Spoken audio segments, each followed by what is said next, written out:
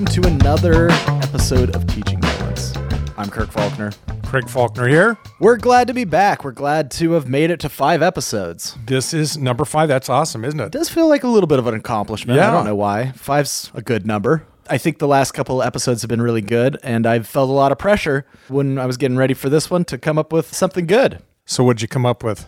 Well, I want to talk today about how to tell a story. And I know that you and I have gotten into this a little bit. We've used stories in our marketing. I think in your last lesson when you were talking about how to get funding, storytelling was a big part of that. Absolutely, yeah. Yeah, I just wanted to dive in a little bit. I have what I'm going to call the 5 keys to good storytelling. Oh, great. I'm going to go off my little tangents about neuroscience, of course, because apparently that's my favorite thing. Yeah. Well, I think that's great. When I think about storytelling, while you were telling that story, number one, it really conjures up some vivid imagery. And number two, it really creates quite an emotional stir within you, right? When you hear that story, and I'm sure it touched you.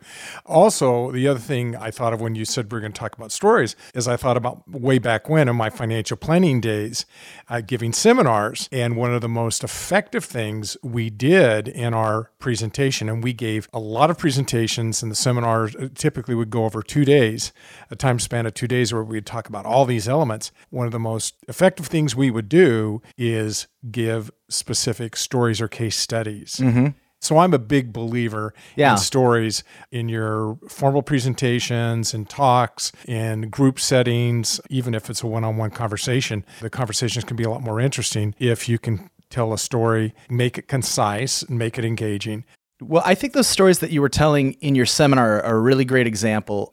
I think one of the best things that a story can do is it can take you out of the transactional to the transcendent. I got that from this article that was talking about helping your employees tie into your business's bigger mission. And they said if the story of your job is like what happens, the transactional element of it, that's not very inspiring. But if you can take them out of that with a story into the transcendent, like into the emotional part, into the how it's playing a bigger role, people get really tied into that. And I think that is the key in a lot of cases. So I'll jump right into it. So one of the first things that you want to do in a story is you want to get into it and describe the experience and not commentate on the experience. You want to get right into it and bring people along. You're not an outside person looking in on a story happening. You're reliving that story with them. When we tell somebody what happened in a movie, we take them through beat by beat like we're watching the movie, And I think that sometimes when people are not used to telling stories, they will sometimes keep a little bit of distance from the story. It almost feels uncomfortable for them to relive the thing that happened again. But there's a really important reason why you want to relive what's going on in the story with somebody. And it goes all the way back to another thing that you and I like to talk about, which is the cave paintings. So one of the big things about human beings is that we have these things in our brain called mirror neurons. When you see somebody do something or you hear about somebody doing something, we have a not completely unique, monkeys can do it too, which is like why there's such a thing as monkey see, monkey do, but we can feel like we are doing it. Like we can put ourselves in the place of that. Empathy is the same thing. We have kind of a unique ability to do that. And it turns out that that's actually our brain's way of learning things. When we see ourselves reflected in something or somebody's putting forth an idea, we want to put ourselves in that place. Those mirror neurons start to have us feel all the emotions that they're feeling and think about the things that they're doing and learn lessons from the series of things that happen. The first thing is you really have to present the story as if it's happening in the moment. That's a great point. It's great to understand physically what it's doing in your brain. One of the things that always drives me crazy when someone's telling a story, instead of just starting with the story, many times someone who's not good at telling stories will say, well, I've got this really fascinating, this captivating story that I want to tell you. You're just going to be on the edge of your seat. Yeah. Well, I'm thinking, okay, if you're going to tell me a story, just tell the story. Get into it. And now I see why that's so important. Because if you get into the story with the vivid imagery and the examples and the storyline, that triggers those, what did you call them? Mirror neurons in your mind, and you start and you actually emotionally get into that story. If there's this long preamble I think it shuts down those mirror neurons. Yeah, absolutely. Again, it's when people aren't comfortable just jumping into that story, they want to create this buffer between them and the story. Some people are a little uncomfortable because you're reliving the story too. You got to go through all the emotions again. And I was trying to tie it into the cave paintings. That's what drove people to paint on a cave originally, is they were like, I am going to paint something so that other people can see themselves in it. This is me killing a buffalo. This is me with a woman. And other human beings were able to see themselves just in those cave paintings. And even though it's not a very complicated story, that's why other animals aren't drawing cave paintings. This is me inventing the wheel. Yeah. Yeah, this is me inventing the wheel. This is me catching myself on fire. Right. It's all tough stuff. You're saying you don't like it when somebody does a big preamble. That actually brings me to my second point.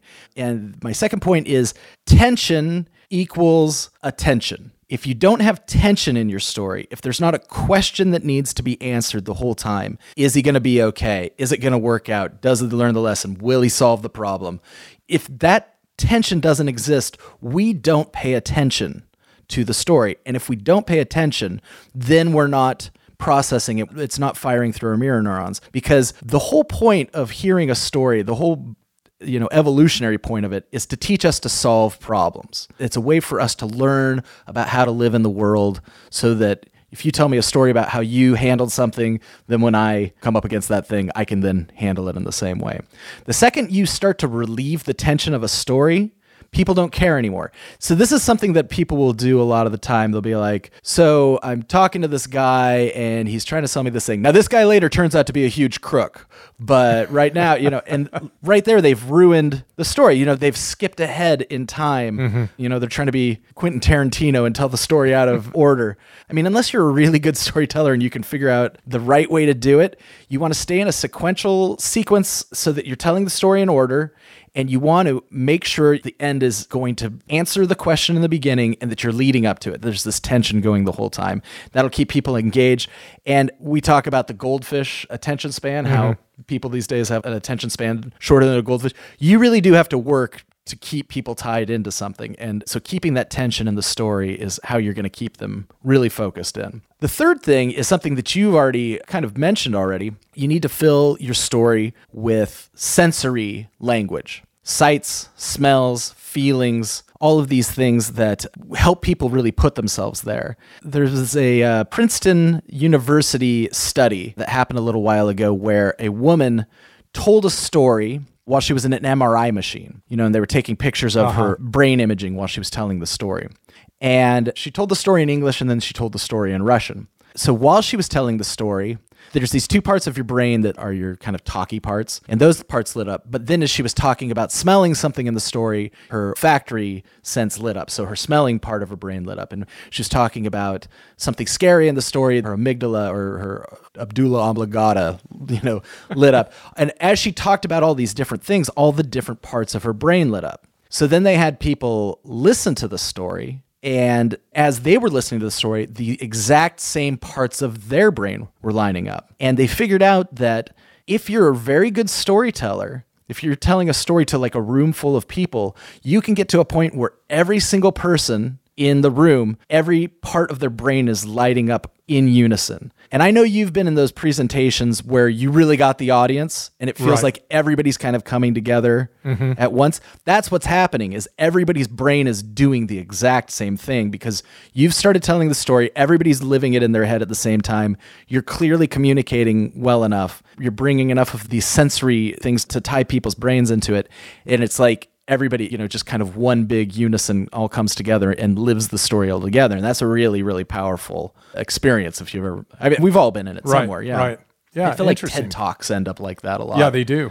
And that's a great feeling when you're a presenter and you recognize that everybody's with you. So that's interesting, that their brains are literally lighting up. Yeah, we talk a lot about Jordan Peterson, but he has a whole thing where he says that a lot of times the way that he figures out if something he's saying is true or not is he tells it to a whole bunch of people and watches how they react to it. Well, he lights up a lot of people. Yeah, he does light up a lot. Both good and bad. Good and bad. He does both ways. But if he's talking to a big room full of people and the whole audience has that kind of tied in look to them, he knows that he's hit on something that's very important. So that's a very important aspect of it. So I think that's 3 so far. What do? We did describe the experience, don't be a commentator. Tension equals attention, and then use sensory language. And then the fourth one is you really have to tie things into emotions that everybody feels, like very universal emotions. And this goes back to something we talked a little bit about during the motivation episode, because if you're talking about emotions, you start to release oxytocin, you start to release cortisol if it's something scary, oxytocin if it's something, happy. And your body actually goes into a chemical state of a person who is in that situation. This is what advertising and marketing has gotten so good at, is that they're able to take us through whole stories very quickly and give us a shot of these emotions. It's one of the quickest ways that you can get to trust with somebody or that you can build a relationship. And so like in 30 seconds, they've mastered taking people on the whole story ride. Well, that makes sense. I mean, when you think of some of the most effective type of advertising, marketing that you can do, it's offering testimonials. And what is the single most effective thing about testimonials is when the person who actually had the experience is skilled enough to share their experience in a concise fashion, and that lights up the viewer or the reader during their experience. Yeah, absolutely. So there's kind of two parts of your brain that understand language, and one of them understands what's called motor speech, and one of them understands something called sensory speech. The motor speech is just kind of like if I told you how to program your VCR. I gave you step 1, step 2, step 3, step 4. That would be the motor speech. But then if I told you after you're done programming your VCR, you're going to feel just like so much pride and joy that you had programmed your VCR. You're going to be so happy. Your wife's going to look at it and say, oh, I love you so much. Now all of a sudden, I've added that other element, and what was just kind of cold clinical instruction has this new like motivational aspect to it that's tied into emotion. So really what I think is interesting is you don't have to get crazy with the emotions. You don't have to be like, I felt like the happiest man on the, you can just say, I was happy. I felt bad. I felt angry, like kind of these big emotions, and people register it. They felt bad, they felt angry, they've felt happy. They'll go along with you on that. And getting people into the same emotional state of mind that you were in when you're telling a story is super powerful. Oh, yeah. Yep. All right. So I only got one more. One more. We're going through this too fast. No, because I've got a couple of stories that I want to share, and I want to have you dissect them. Yeah, let's definitely do that. We'll get into some storytelling. So the last one's kind of an obvious one, but it's not obvious in a slight way. It's that a big part of storytelling is what you don't tell. Like you need to tell your story so many times that you figure out everything that you can take out of it. I heard a phrase that I had never heard before. It's a quote from somebody. It said, perfection is not achieved when there is nothing more to add, but when there's nothing left to take away. And I think that's really, really true with storytelling, because any element that is in your story that isn't adding up to that big punchline at the end, that isn't adding up to that big emotion, that big payoff you want, it's just drag on your story. It's like if you were designing do you remember when we designed the, what are those cars called? Pinewood Derby? Yeah. We designed possibly the best Pinewood Derby car in existence. That's what we did. We sanded the Pinewood Derby car down till it was like half a centimeter wide. It was razor thin, yeah. And then there was all these lead weights that you could put on it. And you had the idea to melt the lead weights in a spoon, so that we ended up with this kind of spaceship-looking disc on the top of it, and it had no drag. Yeah. We dominated. We did. I couldn't believe how many people we beat with that thing. In fact, I don't know if you remember this or not, but you got first prize that year. And then we repainted it. And we used it the following year and got first prize. And Chuck Graham was very irritated with us and contested. He took it to the board. Yeah. I mean, the only key to that car was that there was no drag on it. It was completely streamlined. When your stories are like that. And the best way to get a story like that is to tell it over and over again. Now, that can be painful for the people you know real well, sitting through the story over and over again. But yeah. So this mirror neuron thing, right? Is it mirror like a mirror on the wall? Yeah, like a mirror that you would look in.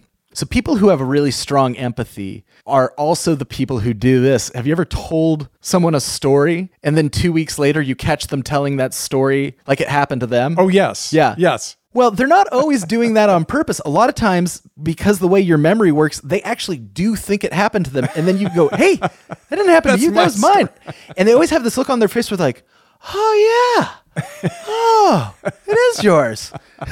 You're like, usually you want to call BS on them and say, no, you knew that was mine. But like, often just because of the way that you file things away in your brain, they actually are operating from a place where they feel that's their story now. That's interesting. I still think they knowingly are ripping me off. But I'll have a little more patience and grace towards them. Yeah. I mean, we could get into a whole bunch of other aspects of story. I know one thing that you always love to focus on when we talk about presenting. See, you and I had like a year where all we did was talk about the concept of presentation. Right. And that is huge. I mean, storytelling and presentation are almost the same. It goes thing. hand in hand. Yeah. Right. And, we talked a lot about the concept of like the beginning, middle, and the end. Mm-hmm. I actually went online today in preparation for this. There's a little storytelling class you can take that was written by the animators at Pixar. And it's all about how they make up a story. They did the 3-act structure and they had it broken down into, there's 3 parts of the first act. It's once upon a time, every day but then one day. Once upon a time, you introduce the character. Right. Every day, you tell what he did and you introduce the world he lived in. Introduction, body of the story. Yeah. But then one day, and that's the inciting incident, something changed. So he had a regular life, something changed, things were out of whack. Then the second act is, because of that, he blah, blah, blah, blah, blah. And because of that, he blah, blah, blah, blah, blah. And because of that, he blah, blah, blah. So the second part is all the journey. And then the third part was finally, so that's kind of the end of all the action. And then from that day, he always, and then now you're at a new reality. I thought that was a pretty good encapsulation of the 3-act structure. I'll put a link to this because it's free. It's a free course. That's awesome. Thinking about storytelling makes me think about the presentation cycle that I refer to, that I created when I wrote the training course called The Science of Seminar Selling. This was years ago.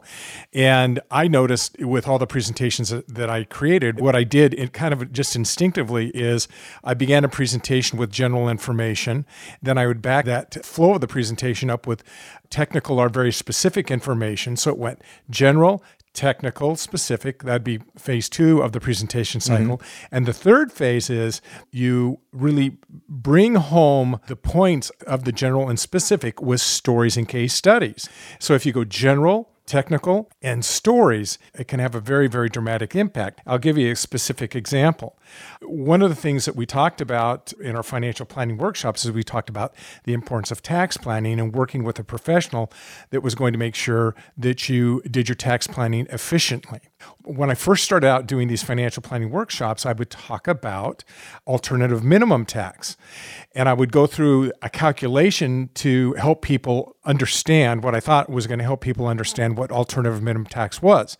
What happened when I went through that calculation was their eyes just glazed over. So I was spending too much time on that technical information. So I decided, instead of going through 2 or 3 slides talking about this technical information on alternative minimum tax, which is called AMT, I decided that I would just put up one slide that said AMT. And so I put up the slide that said AMT and said, now, does anybody know what AMT stands for? And occasionally there'd be 1 or 2 people raise their hand and say, well, isn't that alternative minimum tax? I'd say, you're right. And then I would explain conceptually what alternative minimum tax was. It's a concept where after you take a certain number of deductions, the government is no longer going to let you take any more deductions, and they're going to tax you at either the greater of the regular tax rate or the alternative minimum tax rate. So as I was explaining this, and this actually happened, I told them that I had a prospect, someone who attended my seminar, come into my office, and they wanted me to review their tax return and a tax sheltered investment that they invested in. Now, this was years ago when the tax codes were different. And so this person came in. It was actually a physician who had a very, very high income one year, but also had a lot of deductions. And the financial advisor that he'd been working with told him that he ought to put $100,000 in this tax shelter. Well, what the financial advisor didn't understand was the calculation and the ramifications of this alternative minimum tax.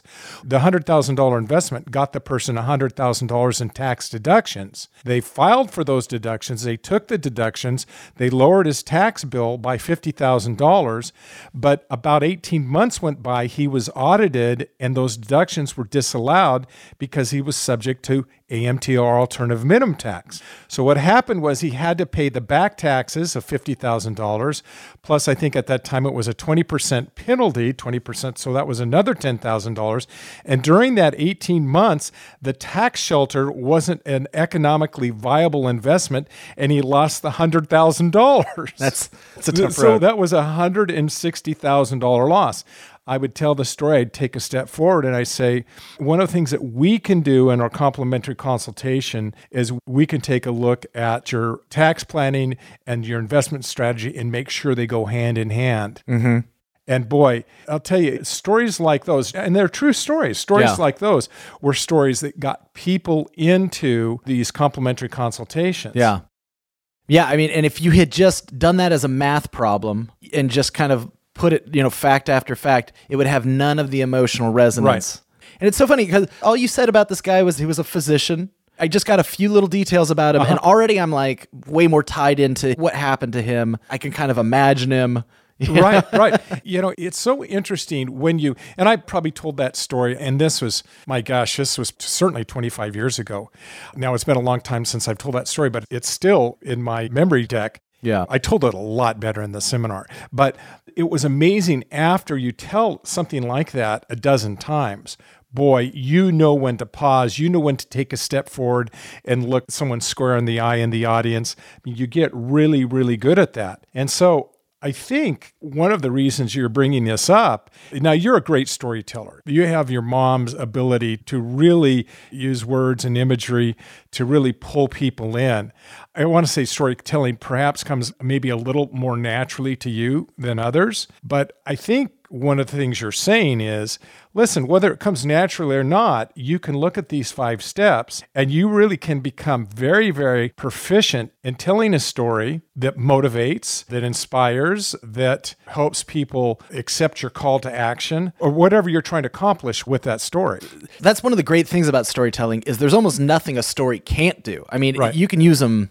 They can be funny. Like your story, I think, is something I wasn't thinking about until right now, but stories are a great way to explain really complicated things that are too hard to internalize or a lot of numbers or a lot of steps. You tell a very simple story of somebody who goes through the process. Somebody could walk away from your presentation about AMT. They might not even remember what AMT stands for, but they remember it's important now. Exactly. And that was precisely my point. So I think that one other from my memory bank that I'll pull out that I loved using when I'm talked about estate planning. I would talk about estate planning, the importance of estate planning. We'd talk about AB trust, living trust. We'd talk about revocable charitable trusts. We'd go into a lot of detail. Mm-hmm. Okay, so we'd start general, very specific. And then I would typically talk about clients that I've seen spend a lot of money on estate planning documents where the size of their estate, where it really wasn't necessary. Mm-hmm. I'd talk about clients who had grossly outdated estates where the management of their estate was going to go to their brother and sister-in-law who are now divorced and live in separate states. I mean, there can be a lot of complications that can occur with estate planning. One of the advantages, I would say, of coming in and talking to us as a financial advisor is we can look at your estate plan, even though we're not estate planning attorneys. We've seen a lot of different estate plans. We can refer you to the appropriate estate planning attorney, and we can help champion that work. So if all you need is a minor tune-up on your estate plan, you don't end up with a major overhaul. I love that statement, minor tune-up versus a major overhaul. What we were inferring is, listen, you could spend a lot of money, tens of thousands of dollars on an estate plan that may not be necessary. We'll be your advocate in the marketplace to make sure that doesn't happen. Wow. Yeah. People talk about storytelling in business. A lot of times I don't know what they're really getting at, but this is exactly it. This is how you're helping people tie into these concepts. Creating that little avatar for somebody to be in a story, like they get to go through the story as the main character. is just a really great way to have them experience things that are outside of their realm of knowledge, outside of anything that they've come into contact with. And you're really able to walk away from a very good story like you've lived a whole other life. You know, that's why I love talking to really smart people who've, got a great amount of knowledge in something. You can kind of come away with a really well-placed story. You can come away like you've lived their whole life. You got like some of their lessons out of it. Well, I think that's very true. Again, going back to those steps and going back to those mirror neurons firing off, you start to understand how dynamic that story can be. Another little tip that I would give our listeners is when you're giving a story, if you're using a PowerPoint presentation, for example, I have found the most effective stories are told with a backdrop of one single pictorial theme. In the case of alternative minimum tax, I just had the acronym or the letters AMT in big, bold block type. But if I was going to tell a story about being shipwrecked on an island, I would have a beautiful island. I may have a boat sinking, but I would take one pictorial theme and then I would begin to tell my story, that pictorial theme. The mistake that I see people make is they will tell a story and they will have a lot of text. Yeah. They'll go through bullet item after bullet item after bullet item, thinking that they're going to reinforce these items. And I think your 5 steps really graphically illustrate to me why that is so detrimental. Yeah, it's that whole transactional versus transcendent. You don't want the mechanics of everything. You want the feelings of it. You want the experience of it. And yeah, I guess I'm the same way when I present with visual aids. I like them simple. I like them clear. I like them to hit hard. I don't like a lot of text. If it's an image, I like there to be a real feeling to the image. I want it to communicate emotionally. I know that some people have more technical jobs and they're expected to include all of this more technical mumbo jumbo. And the thing you were talking a little bit about in the funding episode about the pitch deck. And pitch decks are supposed to have a little bit more information on them. Yeah? Yes, they do. But at the same time, maybe that just makes it all the more important that your story of your vision for the company like really stands out and like can kind of stand on its own? Or what do you think about storytelling in the pitching process? Well, I think it's still important. And again, I would go back to the general information, the technical and specific information, and the stories and case studies. If I were preparing a pitch deck today, I would give an overview of the company. I would give specific information, and we talked a little bit about that, technical information, and then I would give very specific stories. For example, if a reason for your success in business is due to, most small businesses is due largely to very, very happy, satisfied customers because of customer service, I would want to really showcase that, and I would want to kind of push my chair back in a presentation while I was giving the pitch. I'd want to talk about 1 or 2 stories that graphically illustrated how satisfied are the lengths we go to have satisfied customers. And then you circle back to the general technical and then the stories. So there really is a flow. If you look at that presentation cycle, it's very, very simple. It just has those 3 things and it just goes around and around. When you talk too much about general information, you don't engage people, and chemically in the brain, you're not tripping all those receptors. If it's too technical, you're tripping over them. And so again, I think the glue that holds that all together is going to be those stories. It becomes extremely important. Yeah, I think that general information in the beginning is important to get people to identify, to make it clear to them, this story that I'm going to take you on, it applies to you. This is the situation that you're in. And then the technical information is just a way to signify to them, I know what I'm talking about. Right. I've done the research, I have the information. But then, finishing off with that emotional. What that makes me think about a little bit is the Challenger sale. Taking people through that. That's a great book. That is an awesome book. I think it's a very fresh way to look at the sales process. What I find humorous about that book, I smile whenever I hear the title, because so many people think that what you're supposed to do is challenge people. Yeah. You should buy this. You should buy this. And what you're really supposed to do is you're supposed to tell a story that challenges the way they've been viewing the problem. And you're offering a unique solution. You know what that is? And that's another term that we used a lot when you and I were talking about the presentation is insight. A story is a great way to deliver an insight. And one way that I like to think of an insight is when you help people reframe the world, reframe a problem so that they see something that they thought they knew exactly how it was. They see that it was just slightly different and that there's another strategy that they can use with it. Or there's another, we're talking about that in regards to business, but that's how fairy tales work. That's how absolutely. Little kids stories. Yeah. That's the moral of a story is like, this is how life seems like, but if you just shift it just this way, things work out so much better. They do. I mean, that's one of the most valuable things that you can deliver in a story. I think it'd be useful, Kirk, to have you just recap those 5 things. Yeah, let's go through them again. One more time real quick, because we've talked in the first 4 episodes, I'm not sure where, but we talked about being a unconscious competent. And I think that if you have trouble telling stories, if you're not an unconscious competent with storytelling, you can become a conscious competent with these 5 steps. Yeah, I think even if you're a conscious competent, you can get better. So the first thing is you want to describe the experience and not be a commentator. So you want to really relive the experience with the person,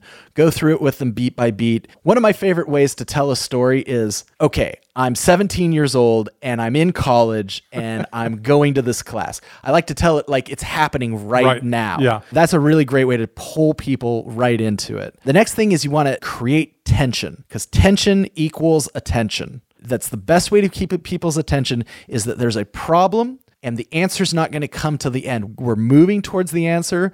Don't give things up too early. Tell things sequentially.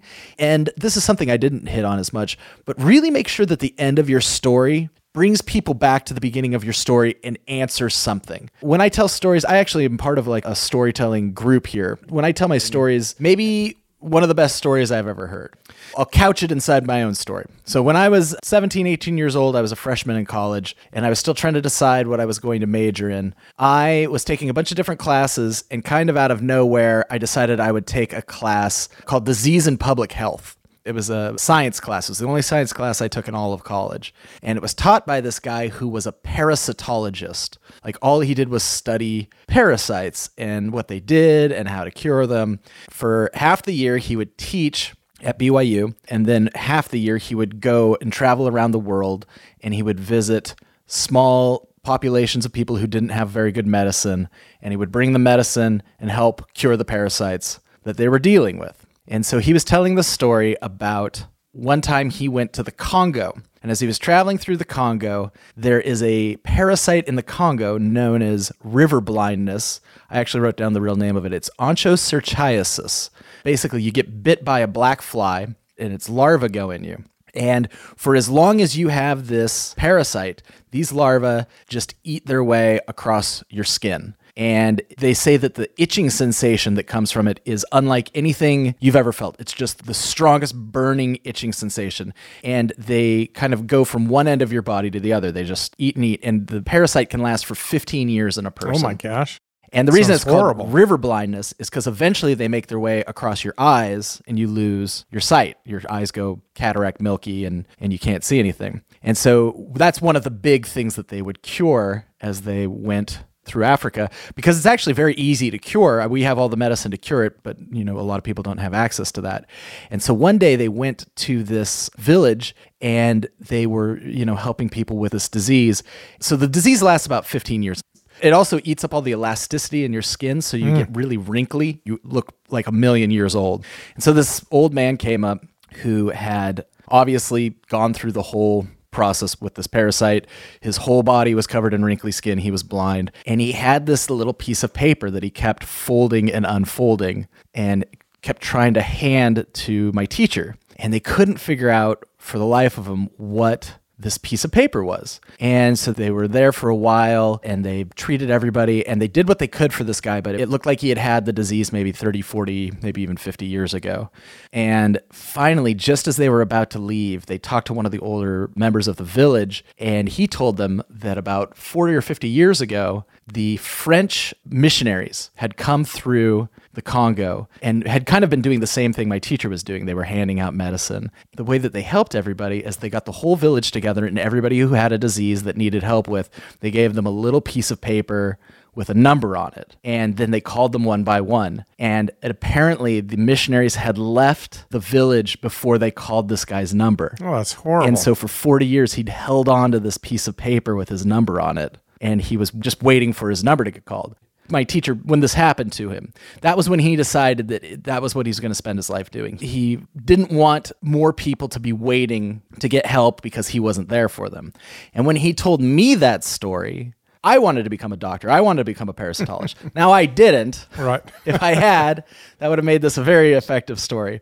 But this story, I think, really shows why storytelling's so powerful. And it actually is a pretty good lesson in how to tell a story. Well, that's awesome, boy. I appreciate you sharing that with me. It gets me more excited to refine my storytelling skills because I have been, over the last really 3 decades, I have been such a big believer in storytelling. But as you know, I believe there's always room for us to improve. Yeah, absolutely. And you've taught me something All here. right. Yeah, that was a great good one. teaching moment. One of the things I was reading today is, so say you're making a YouTube video and you wanted people to subscribe to your YouTube channel. They said you should have on one of your videos a video of you subscribing to a YouTube channel so people actually see what you're doing. Because once people hear or see what you're doing, it's easier for them to do it. So take that advice and say, right now, I am going to iTunes and I'm opening up iTunes. I'm searching for teaching moments and I am leaving it a 5-star review. I'm writing a review telling how much I love this podcast.